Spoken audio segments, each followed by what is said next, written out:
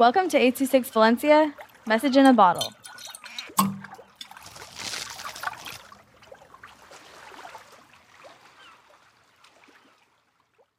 The Scary Camping Night by Yazmin with 826 Valencia. Have you been to camping? Well, I'm going to tell you my camping scary night. Me and my friends waited to go to the lake. At night, we were walking, and before we went in the forest, there was a sitting place. And there were 3 kids, and they saw that we were going in the forest. And they stopped us and said that be careful. There is a black cat, and it frowned. One of the kids said that the cat bit him. One of them pulled out a knife and wanted us to go with them. I didn't go because I was scared.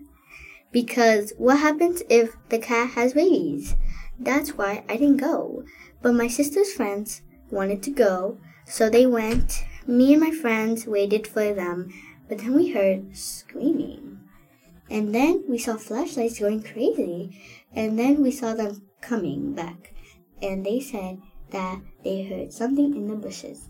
After they said they're going back, they went to the forest, and me and my friends waited. But I got scared because they were not back. We didn't hear screaming. They came back. They didn't tell us much. They were acting weird. I think they are skinwalkers, but to this day, who knows what they saw. But me and my friends were sitting down, and what happens if they are skinwalkers, said my friend. Skinwalkers are monsters who are fake people, fake animals. My friends are still scared.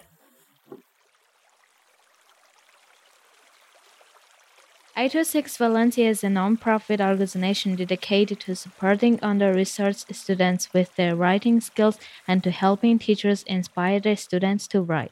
Our services are structured around the understanding that great leaps in learning can happen with one-on-one attention and that strong writing skills are fundamental to future success. If you want to hear more podcasts or learn more about the organization, visit us at 826valencia.org.